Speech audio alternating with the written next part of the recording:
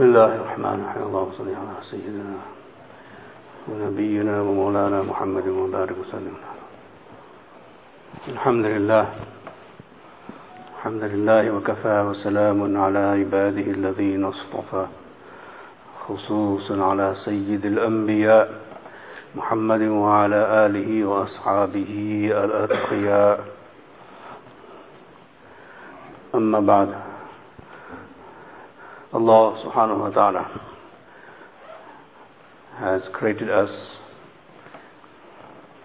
as human beings.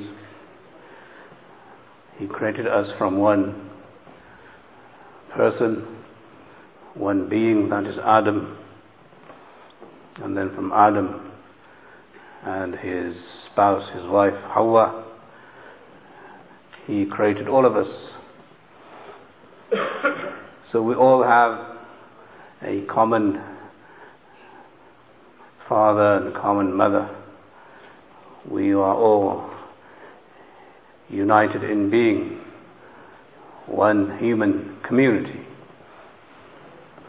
And in this sense of universalism, Allah subhanahu wa ta'ala has made the world so that all human beings collectively and individually may benefit not only from the world but also from oneself, from themselves.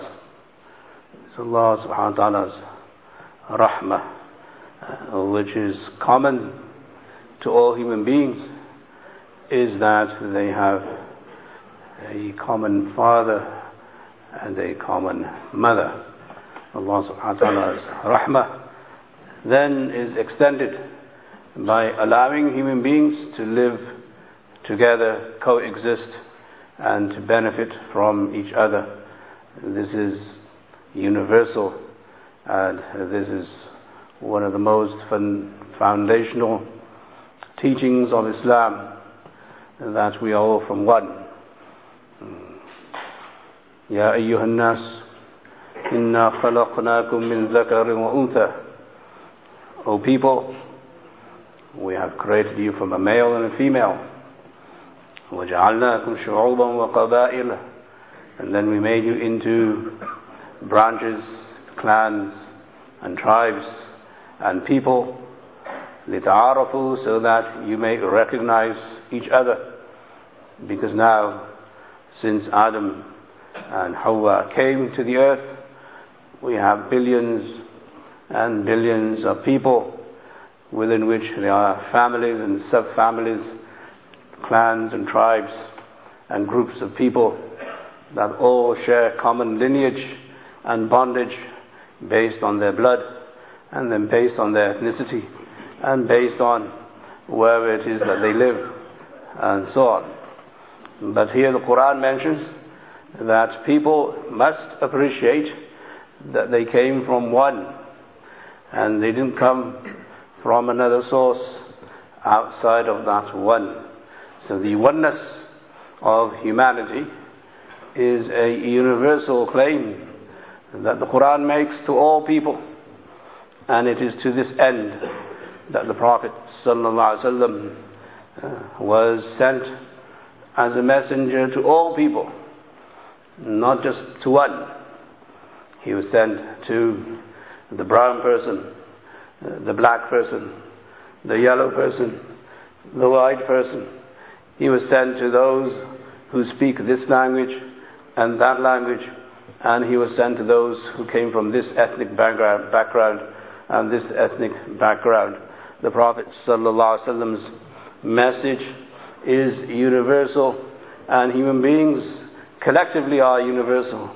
So this is how the last message of the last Prophet ﷺ was kept dynamic and flowing, where any human being who recognizes that his Lord is one and that his genealogy is one will be able to worship the one.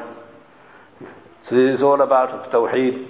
It's all about the oneness that Allah subhanahu wa ta'ala has given to the Prophet Muhammad sallallahu alaihi wasallam, and it is to this effect And it is to this end that the Prophet ﷺ said in Hajjatul Wida, his last farewell Hajj, that Allah subhanahu wa ta'ala has made you from one. Kullukum min Adam. All of you are from Adam. That Adam is now the founding father of all human beings. You have the founding fathers of this country. This country, historically, in the timeline, is very young. This is a very young country. If you go to other countries in the world, they're much older. They're ancient. They've existed for thousands of years. This country is a new country. 300 years, maybe, if that. So the founding father of all human beings is Adam. So the Prophet ﷺ said to the Sahaba at the time of Hajj, that as you leave this Hajj, and as you leave me to go into your various peoples, and your various tribes, and your various clans, you must appreciate that all people came from Adam. Kullukum min Adam. And this message of your Nabi, this message of your Rasul, is as universal as is Adam. And that is the Tawheed, the oneness of Allah subhanahu wa ta'ala, and the finality of prophethood in Muhammad sallallahu alaihi wasallam, and in the belief in the Day of Judgment, the belief in the hereafter.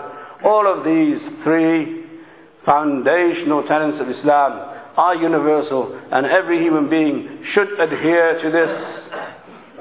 So when you go and you spread this message, make sure you do not discriminate in delivering the message, in appropriating the message, in explaining the message, that all of you are from one, and it is this oneness that leads you to worship the one who is Allah subhanahu wa ta'ala.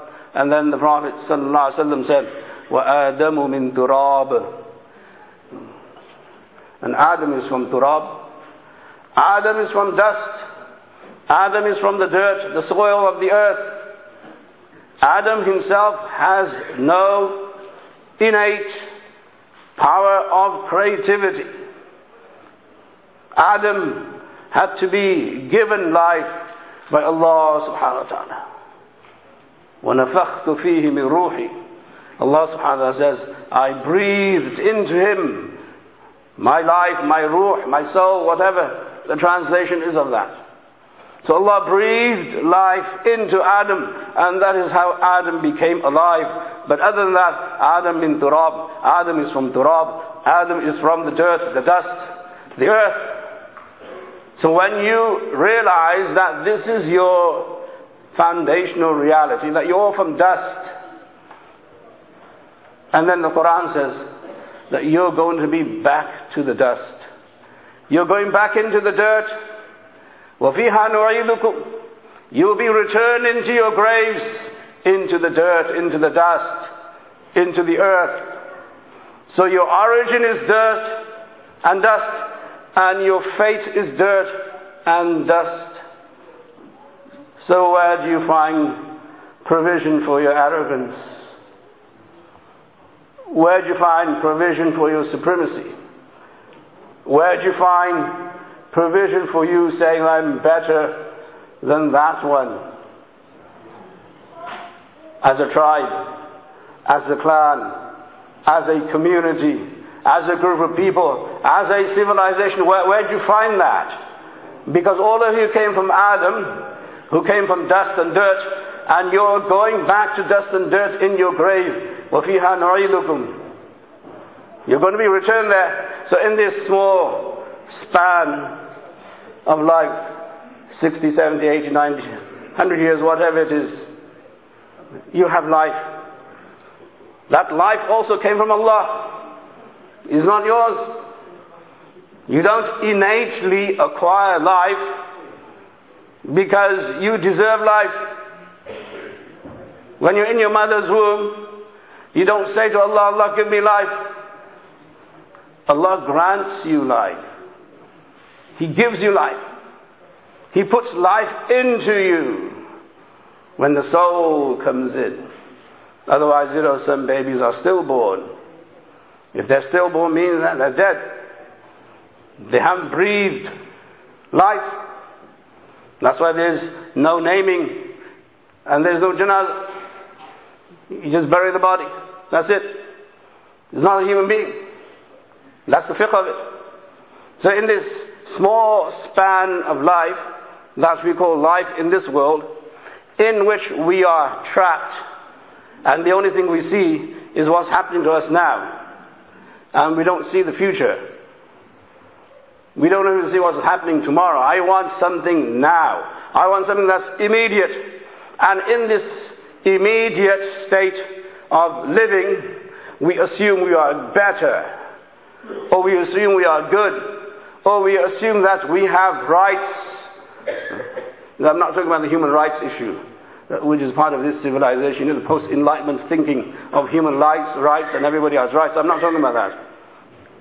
I'm talking about the essential notion in every human being that God owes me. God owes me. And this is how we walk. This is how we talk. This is how we behave. This is how we act. That wherever we go, we assume God owes us something. Why? Because we worship Him.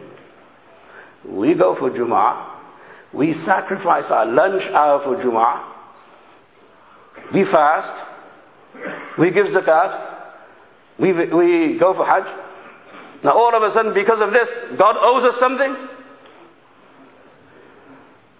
So the Prophet ﷺ, in his ingenious methodology, which all prophets are geniuses, the most intellectual community who ever lived is the community of the prophets. You can take all your geniuses in the world collectively together, put them on one scale, and you can take one Nabi, put him on the other scale, the Nabi will be heavier, in as far as intelligence is concerned. That's our aqidah. That's who we are. That our guidance comes not from the social geniuses or the science geniuses or the anthropological geniuses or the math geniuses. It comes from the genius of a Nabi. And the genius of a Nabi is that a Nabi knows what's going to happen to you after you die. No genius on the planet knows what's going to happen to them when they die. The brain doesn't go that far. Human intelligence is not developed enough, nor will it ever be developed enough to know what's going to happen to you in your grave. The only person who can tell you is a Nabi, because Nabi has wahi. Nabi has knowledge that is supra-rational, beyond our intellect. That is why when it comes to matters of the akhirah and the hereafter and salvation, we rely on wahi. We don't rely on our minds. That is why we're Muslim. So now, when the Prophet ﷺ is informing the Sahaba that Adam is from dirt and dust, what is he saying? He's saying that you carry the message of Islam to everyone who is part of the universal human society, and you let all human beings know that one day they will all die. That one day they will be in front of Allah subhanahu wa ta'ala, and one day there is a day of resurrection, and one day there is a hisab, accountability, and for that they should work. For that they should live. For that they must do whatever it takes in order to make sure that God Almighty, Allah subhanahu wa ta'ala, He's not disappointed with us. Yes, He has rights also.